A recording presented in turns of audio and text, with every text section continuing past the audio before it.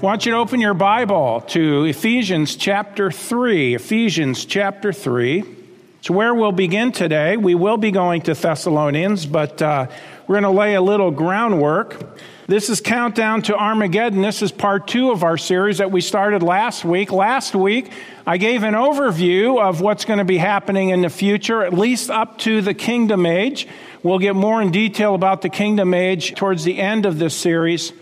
But today we want to, all those things that we listed, we have 15 things that I mentioned last week. Today we're going to start unpacking those and start looking at them a little bit more in detail.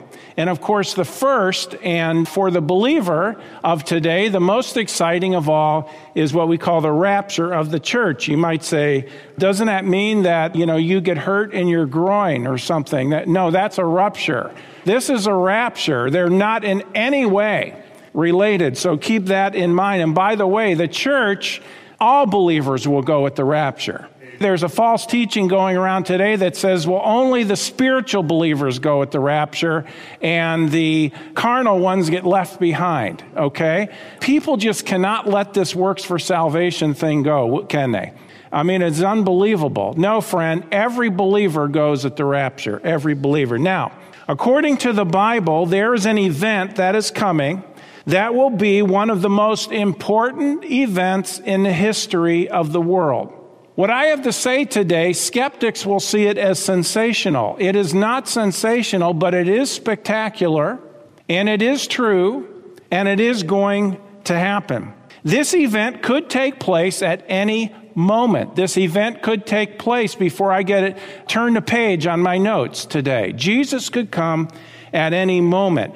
This event will launch the beginning of devastating changes in the world in which we live, not to mention cataclysmic destruction worldwide. This is not hype. This is true. The world will never be the same once the rapture takes place. Now, we believe that the rapture will take place before the 7-year tribulation. More about that here later in the message and down the road in this series. But let me say this. Why do we believe the church will be taken out first? Well, there's many, many reasons, and we've detailed them in detail in the past. We'll touch on some a little later in the message today. But let me say, we have a picture of this God dealing with his people all the way going back to the Old Testament. We see Noah and the ark. What happened? Those who were righteous, okay, the world was warned over and over and over. For over 100 years, Noah was a preacher of righteousness. The world was warned of impending judgment, the judgment that was going to come. And God provided the way of salvation through the ark. And anybody who wanted to get on the ark could. But there were very few who did. The ark was the way to get delivered out of the trouble that would come, this worldwide flood that destroyed all living flesh on the earth, except that which was in the ark. Listen, if you trust Jesus Christ today as Savior, you will be delivered from the tragedy and the trouble and the tribulation which is coming soon. We see the same situation. As much as Lot was a carnal believer, he was not a godly believer, okay? Old Testament saint. He was not godly in the way he lived his life. And yet what did God do? God warned him. They said, listen, you and your family need to get out of Sodom and Gomorrah because we are going to destroy Sodom and Gomorrah. Judgment is coming on Sodom and Gomorrah.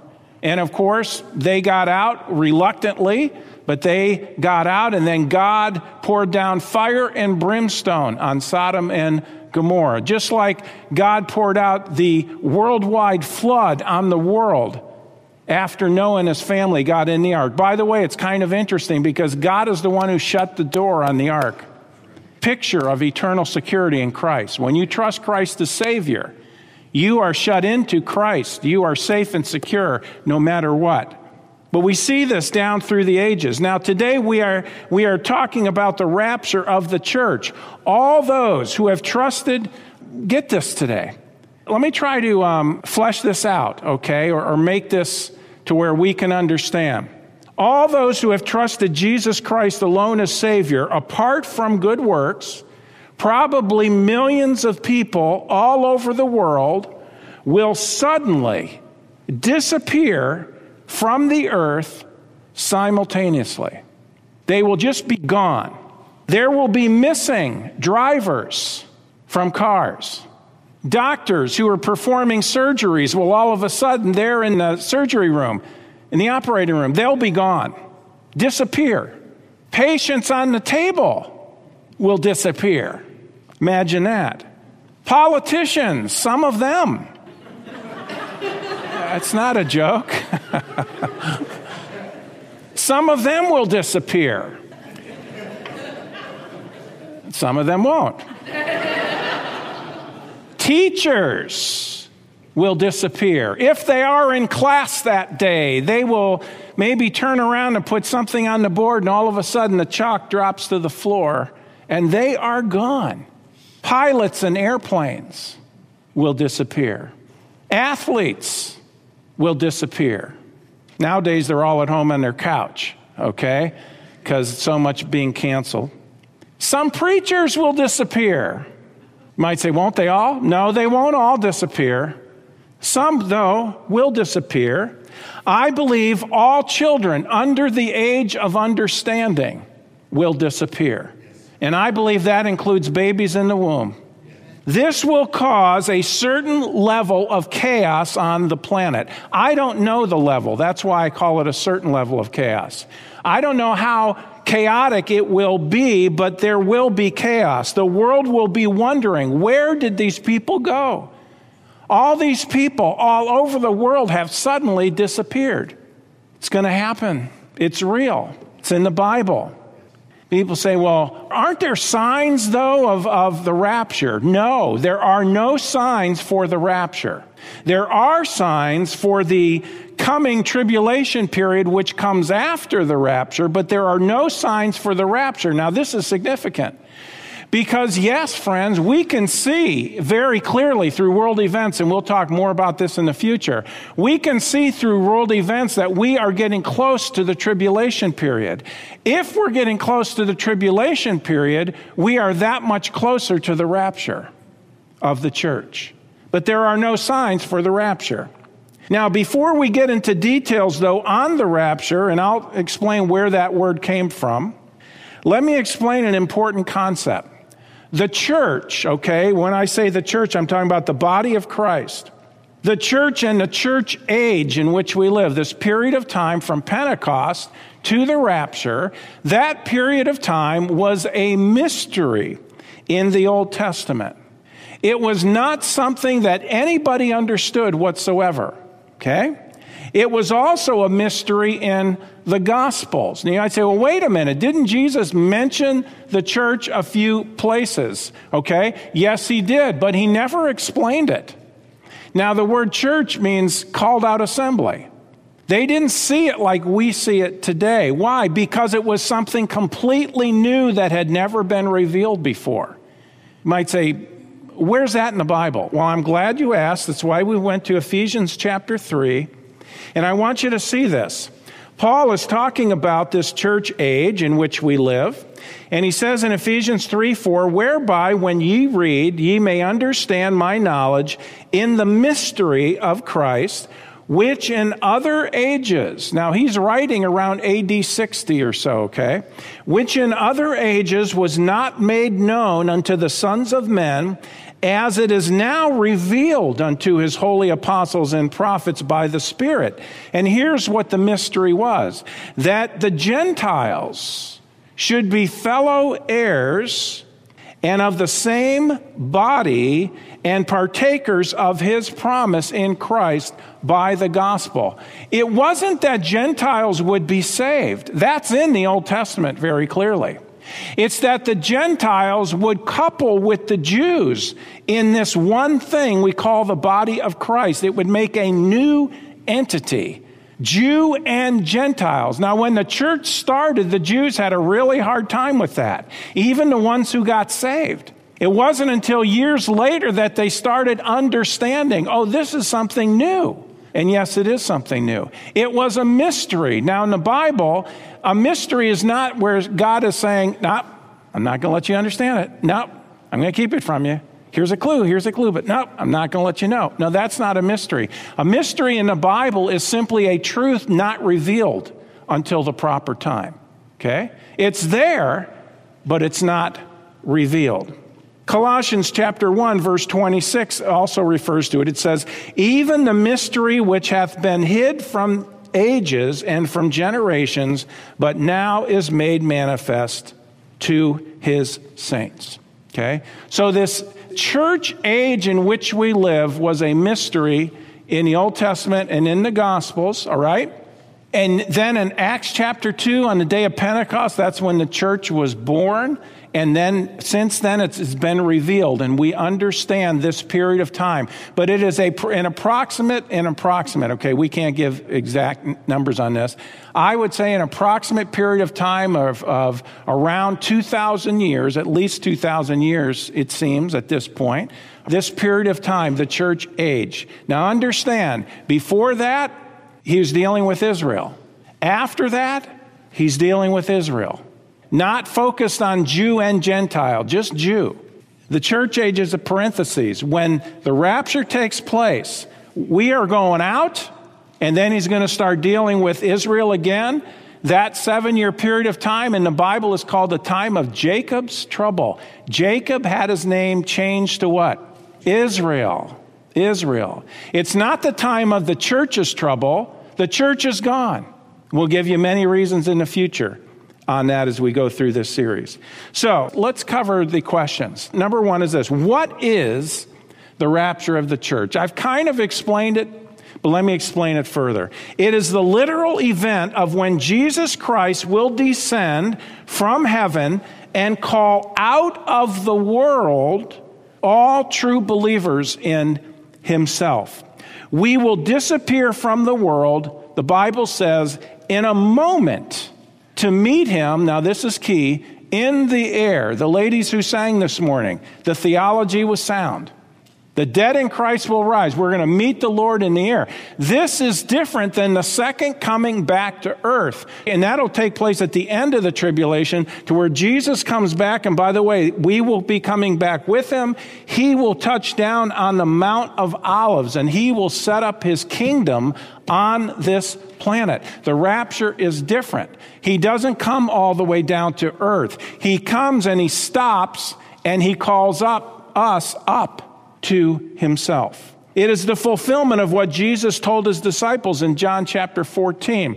I want to show that to you. Turn with me over to John chapter 14. This event is coming. I know it sounds spectacular. It sounds sensational, and it is. But see, folks, where people will come up with stuff in the world and they'll hype things up, this is not hype. This is truth. This is truth. John 14, in verse 1, it says, Jesus says, let not your heart be troubled. Now, here, he's talking about the rapture. When you parallel this with 1 Thessalonians 4, it lines up exactly. But he didn't explain it. See? He tells it, but he doesn't explain it. He kept it a mystery at this point. Let not your heart be troubled. You believe in God, believe also in me. In my Father's house are many mansions. If it were not so, I would have told you. I go to prepare a place for you. And if I go and prepare a place for you, I will come again and receive you unto myself. Notice that? I go to prepare a place for you. And if I go to prepare a place for you, I will come again, and notice the language, I will receive you unto myself, that where I am, where is that? Heaven. There you may be also. So he's in heaven now. People say, where's Jesus? He's in heaven. What's he doing? He's preparing a place for us. He's coming back. When? We don't know that. It's imminent. At any moment, he's coming back. But when he comes back, he's going to come and he's going to receive us. He's there in heaven. He's coming back. He's going to receive us to himself and take us to heaven. That is the rapture. Now, you might say, well, what about this? After the service last Sunday, I had a man come up to me and he says, where is the word rapture in the Bible? He wasn't being argumentative. He was just wanting to know. And I said, the word rapture is not found in our English Bible. It comes from the Latin word rapturo. which means to be caught up. Now, while we do not see the English word rapture in our Bibles, we do see the phrase to be caught up in our Bibles. And we are going to see that in 1 Thessalonians 4 in just a minute. It's an interesting word. Harpazo is the is the word, and it means to be caught up, to snatch away. It can be to pluck or to pull. One of the places it's translated in our King James is to take by force. I like that. You know, even if I wanted to stay, I can't. Now, I don't want to stay. I'm ready to go. Are you ready to go? I hope you are. You better be. So let's look at the key passage on the rapture. Turn with me to 1 Thessalonians chapter 4. 1 Thessalonians 4. A Christian who is not looking forward to seeing Jesus is a Christian who has gotten too comfortable and too worldly in this world in which we live. The love of our lives ought to be the Lord Jesus Christ. Anxious, excited to see him. Yes, satisfied to stay if that's his will, because he's still got work for us to do. What did Paul say? He says, I'm in a strait betwixt two, having a desire to depart and be with Christ, which is far better. Nevertheless, to abide in the flesh is more needful for you. Paul said, I'm good either way, but if you gave me a choice, I want to go home. 1 Thessalonians 4:13. Paul's writing to this church in Thessalonica, and there was question as to what had happened to those believers. See, these people were taught Jesus could come back at any time. He could rapture us home at any time. But some of the Thessalonian saints had died. And so there was question. What happened to those who had already died and not experienced the coming of the Lord? What's going to happen when Jesus comes back? Well, Paul addresses that. 1 Thessalonians 4:13, but I would not have you to be ignorant, brethren. In other words, I want you to have the knowledge. I want you to understand. Concerning them which are asleep, that ye sorrow not, even as others which have no hope. Okay, now who are those who are asleep? Well, that's some of you here this morning. Just kidding. Verse 14, for if we believe that Jesus died and rose again, even so them also which sleep in Jesus will God bring with him. Okay, so we see this. First of all, what is the rapture? Well, we've defined that. But secondly, how can you be sure that you are going to go up at the rapture? Now look at it in verse 14. It says, if we believe that Jesus died and rose again as the payment for our sins, is what it's getting at there. Now there's two aspects to this. First, you need to believe in Jesus Christ as your Savior. Now what does that mean? It means that you understand you're a sinner, that you cannot save yourself, and if you die in your sin, you'll be lost forever in hell. And understanding your predicament. You don't want to go to hell, you want to go to heaven, and you understand God provided Jesus Christ as the payment for your sin so that you could go to heaven. And that he died and that he rose again. And the Bible says if you just simply put your faith in him, he will save you forever. He'll give you everlasting life, and with that, reservations. And with that, you'll go at the rapture. Or if you die before then, dear saint in our church just passed away last night. What happened to him? He died physically, but he went directly into the presence, into the arms of Jesus. You might say, well, so then where does it go from there? Well, let's look at it. We need to believe in Christ as our Savior, okay? So you notice in verse 14, if we believe that Jesus died and rose again. I think, again, there's two aspects of that. One, you need to trust him as your Savior.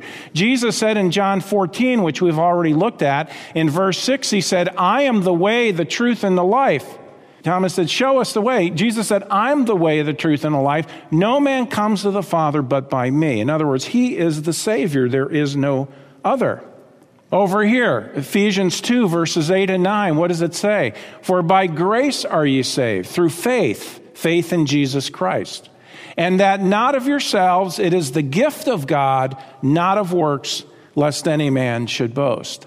John 3:16, for God so loved the world that he gave his only begotten Son, that whosoever believeth in him should not perish, but have everlasting life. What is it you're believing in? Oh, a lot of people say, I believe in Jesus. No, friend, it doesn't just mean that you believe he's a historical figure who lived and died on the cross. It's that you understand he's God in the flesh who died on the cross for your sin. And he paid the price that you deserve to pay. Let me illustrate it. Pretending this is you and me, and let my wallet represent our sin. We're all sinners. All of us are. That's common knowledge. We all do things wrong. We all do things that violate the standards and righteousness of the Word of God. God loves us, though. He hates our sin, but he loves us. You see, sin separates us from God. You cannot get to heaven with even one sin. Not even one. You ever told a lie? Have you ever stolen anything? Have you ever lost your temper? Have you ever thought more of something else than Jesus Christ and the God of the Bible? That's idolatry, by the way. We're all sinners. God says our sin has to be paid for, and if we do it, we're going to have to spend forever separated from God in hell. You got to be sinless to get into heaven. None of us are. Therefore, no matter how much good work you do, it's not going to take away your sin. You can try to cover your sin by good deeds, but you notice again what it says, for by grace are you saved through faith, and that not of yourselves. Not of yourselves. You're saved by faith in Christ. It is the gift of God, not of works, lest any man should boast. So when Jesus spoke John 3:16, by the way, he's the one who said it. I say, how do you know that? It's a red letter. No, I'm just kidding. Jesus was talking about himself and what he was about to do. Watch this, friend. For God so loved the world, that's good news. That's you and me. God loves us. He doesn't hate us. For God so loved the world that he gave his only begotten Son. This hand representing Jesus Christ. Jesus went to the cross, and when he went, he took all of our sin. My sin, your sin, all of it, your whole lifetime. He took it all upon himself, and he made the payment, leaving us nothing to pay for, and rose from the grave. And he says, if you believe or you trust in him that he made that payment for you, he will give you that very moment everlasting life, a home in heaven that very moment. Look at it. For God so loved the world that he gave his only begotten Son, that whosoever believeth in him should not perish but have everlasting life. You won't go to hell, you'll go to heaven. Jesus is God who cannot lie. What he said is true. Trust him. Take him at his word. If you put your faith in him as your Savior, he'll save you in that moment you receive everlasting life. If it's everlasting, how long does it last? Forever. What if you still sin? All your sin was paid for. You still have everlasting life. There are people who say, oh no, I believe, you're saved by grace through faith, but if you sin really bad, then you'll lose your salvation. Well, then it wasn't everlasting, was it? You can't have it both ways. See, friend, if that's what you say or believe, what you're saying is that you have to behave to get to heaven. Yes, faith in Christ is necessary, but it's not enough. The Bible says it's not of works, lest any man should boast. It's only through what Jesus did on the cross. So how can you be sure to go up at the rapture? Well, verse 14, you need to trust in Jesus Christ as your Savior. But secondly, just like Jesus died and rose again, believers can be assured that they will be resurrected. In other words, if we believe that Jesus died and rose again, what does that tell us? There is resurrection. How do we know we're going to be resurrected?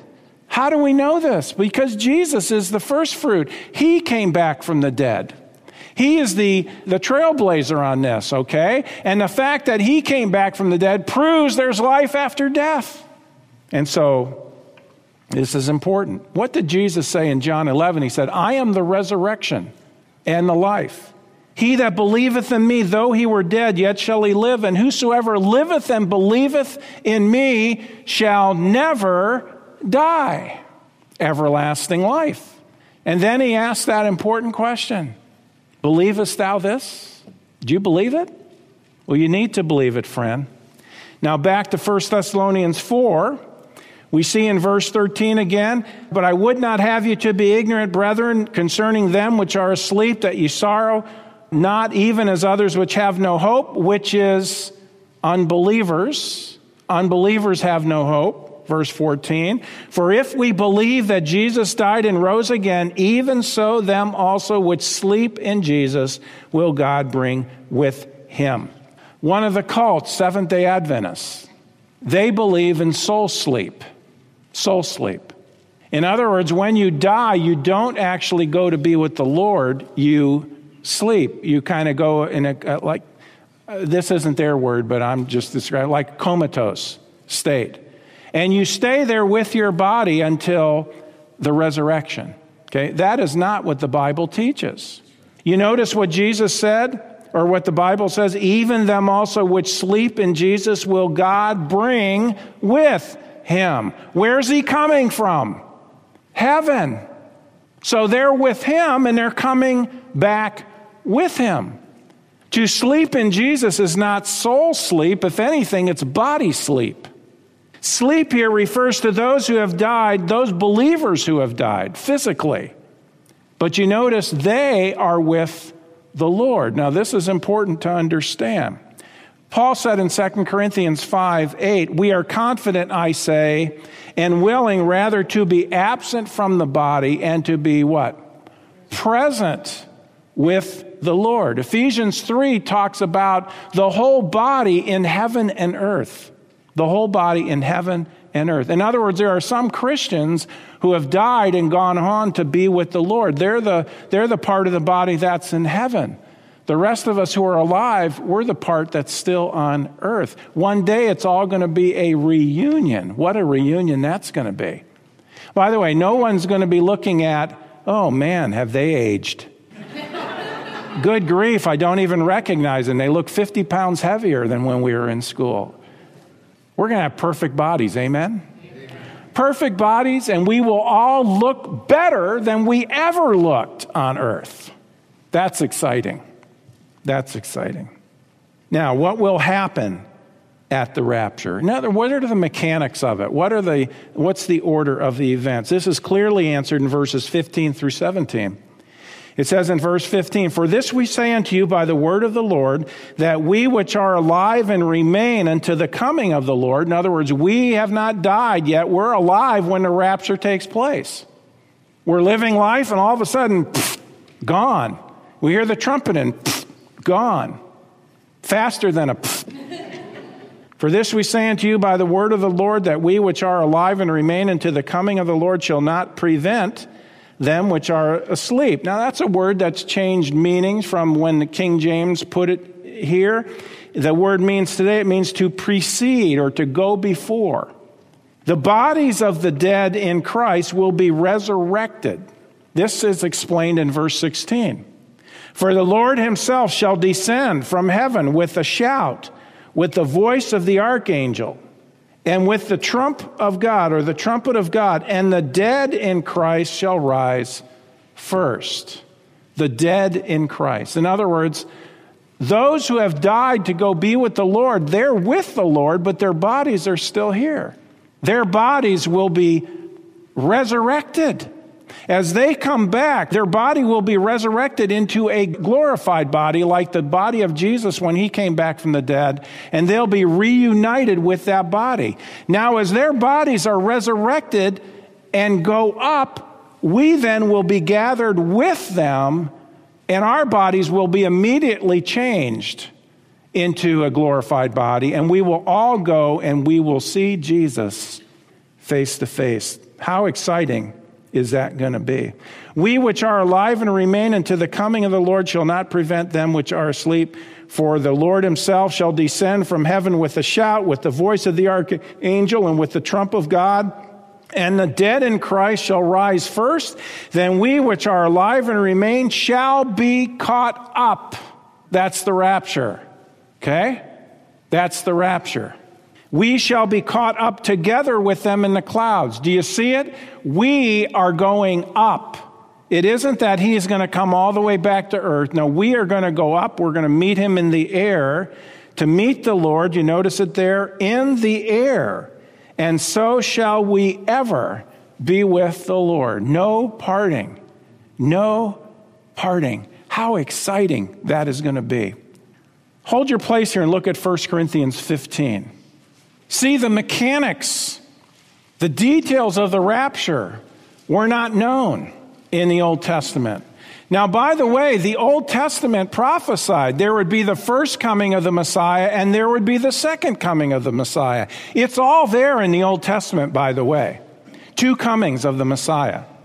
Many Jews don't even understand that, but it's very clear, and we'll see that in the future. What was not understood was the rapture of the church because they didn't understand the church. The church was not something they knew about. And so it only makes sense, right? If they didn't know about the church, why would they know about the rapture? Right? Now, this is significant. Listen carefully. This is why when you read Matthew 24, which we're going to spend time on starting next week, I think it's Luke 22, if I'm not mistaken, and there's a passage in Mark, and it talks about the day of the Lord and the tribulation period. And then it talks about 2 in the field, 1 is taken, 1's left, and all these kind of things. And people read that and they say, well, that's talking about the rapture. It's not talking about the rapture. It's not talking about the rapture. As a matter of fact, let me bend your mind a little bit on this. 2 are in the field, 1 is taken, 1's left. The one taken is taken to judgment, not heaven. It's clear from Luke's account. The one left is a believer who's left to go into the kingdom age in his natural body. You say, I've never heard that before. Well, you'll see it very clearly in the future. The rapture is nowhere found in Matthew 24 in the Olivet Discourse. It's not there. When it talks about Jesus coming back, it's talking about at the end of the tribulation period. It's not talking about the rapture of the church because the church was a mystery when Jesus gave that. I know I keep saying it, but we need to understand how significant it is to properly understand the Scriptures. Otherwise, you've got all these contradictions in Scripture. 1 Corinthians 15:51, Paul says, behold, I show you a what? Mystery. I show you something that no one has ever seen before. Behold, I show you a mystery. We shall not all sleep, but we shall all be changed. This is the great verse of nurseries in churches. Some of you get it. Behold, I show you a mystery. We shall not all sleep, but we shall all be changed. In other words, not all of us as believers will die. Some of us will be alive when the rapture takes place. Folks, I don't say this just because I like the idea. I say this because I believe it with all of my heart. I believe we are the people who will see the rapture of the church. I believe that. And I say, people have been saying it for decades. I get that. People were saying it when Paul wrote it. People were saying it during the early church, as we're going to see in just a minute. You might say, well, it didn't happen. Yeah, and we're about 2,000 years closer to it then. In a moment, you see that in verse 52? In a moment, in the twinkling of an eye, at the last trump, for the trumpet shall sound, and the dead shall be raised incorruptible, and we shall be changed. In a moment, the word moment there is the word atomos. We get our word atom. An atom. In an atom, you know how small an atom is. In an atom of time is the idea. In a moment. It'll be faster than a blink. Imagine it. Here in church, we're going through a message here from the Word of God, and we're doing it. And I say, turn in your Bible over to Jesus. Just like that. Face to face. Forever. It'll be not only life-changing for us, millions of people worldwide are going to disappear just like that. What will be left? Whatever they were doing. And now don't dwell on this next part. Your clothes will be left. But don't worry, because God is going to resurrect your body, and we're going to have new occupation, you might say. In that new body, it's going to be a wonderful, wonderful existence. in a moment. All believers will be taken. All believers. We shall all be changed. Now back to 1 Thessalonians 4, verse 18. It says this, wherefore comfort one another with these words. Why is that such a comfort? Well, we're going to see this in the future here because the next thing that happens is the tribulation period. That's why. And Paul is saying, take comfort because you're going to go home to be with the Lord, and then the day of the Lord will begin, where God starts pouring out his wrath upon the earth. Not take comfort because you're going to be beaten up by the world system and with persecution. No, take comfort in these words because Jesus could come and take us at any moment. Do you see how it all fits? Wherefore comfort one another with these words. Now, last question. When will the rapture take place? The answer to that is at any time. The Bible clearly teaches that we should see the rapture as an imminent event. Imminent meaning at any moment. Is there anything that must happen before the rapture takes place according to the Word of God, according to God's calendar? An emphatic no. No. The disciples taught, those of the church age, Peter, Paul, James, John, and they taught that the rapture could take place at any moment, and that even in their lifetimes, they needed to be looking for it to take place at any moment. Okay? The apostles were looking for it. They wrote to us under inspiration to look for the Lord to come back at any time. As a matter of fact, even what Jesus said in John 14, if you think about it, he told the disciples to not be troubled. He was going away, but he was going to come back, and he said this, to receive you unto myself. What was he saying? He didn't say, and those when I come back far away from now, I'll receive them unto myself. He says, I'm going to receive you. He was teaching an imminent rapture, even in John 14. He told them, don't be troubled, for he would come again and receive them unto himself. There is no reason to promise them this unless he wanted them to see the rapture as an imminent event. Otherwise, why say it? It would have been deceptive to say that. No, he wanted them to see it that way. Let me just quickly look at some scriptures. I'm going to give them to you. You can follow along on the screen, or if you're quick with your fingers, you can turn there. Ready, set, go. Titus chapter 2. Titus chapter 2 in verse 13. It says, looking for that blessed hope and the glorious appearing of the great God and our Savior, Jesus Christ. This word looking, it's translated in Luke 2:25. Do you remember Simeon? God says you won't die until you see the consolation, until you see the Messiah. You won't die. And it says he was waiting for the Messiah. Same Greek word. Looking. We need to be waiting for Jesus. What is that?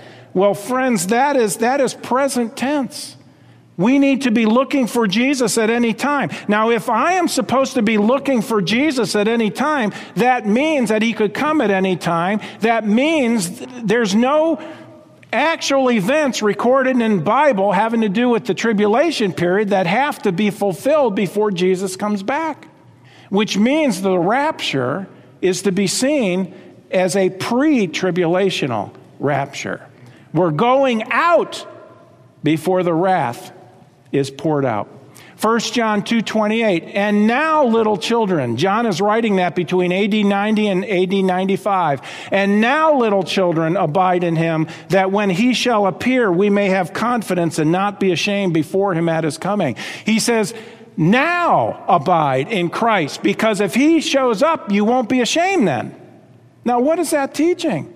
It's teaching an imminent rapture, that Jesus could come back and take the church out at any moment. Philippians 3:20, for our conversation, our citizenship is in heaven, from whence also we look for the Savior. Paul was looking for Jesus to come back. Do you get it? Philippians 4:5, let your moderation be known unto all men. The Lord is at hand. The Lord is at hand. Now, you might say, well, that could mean that he's near us. Well, that is true. But it could also mean he could come back at any moment. And that does mean that.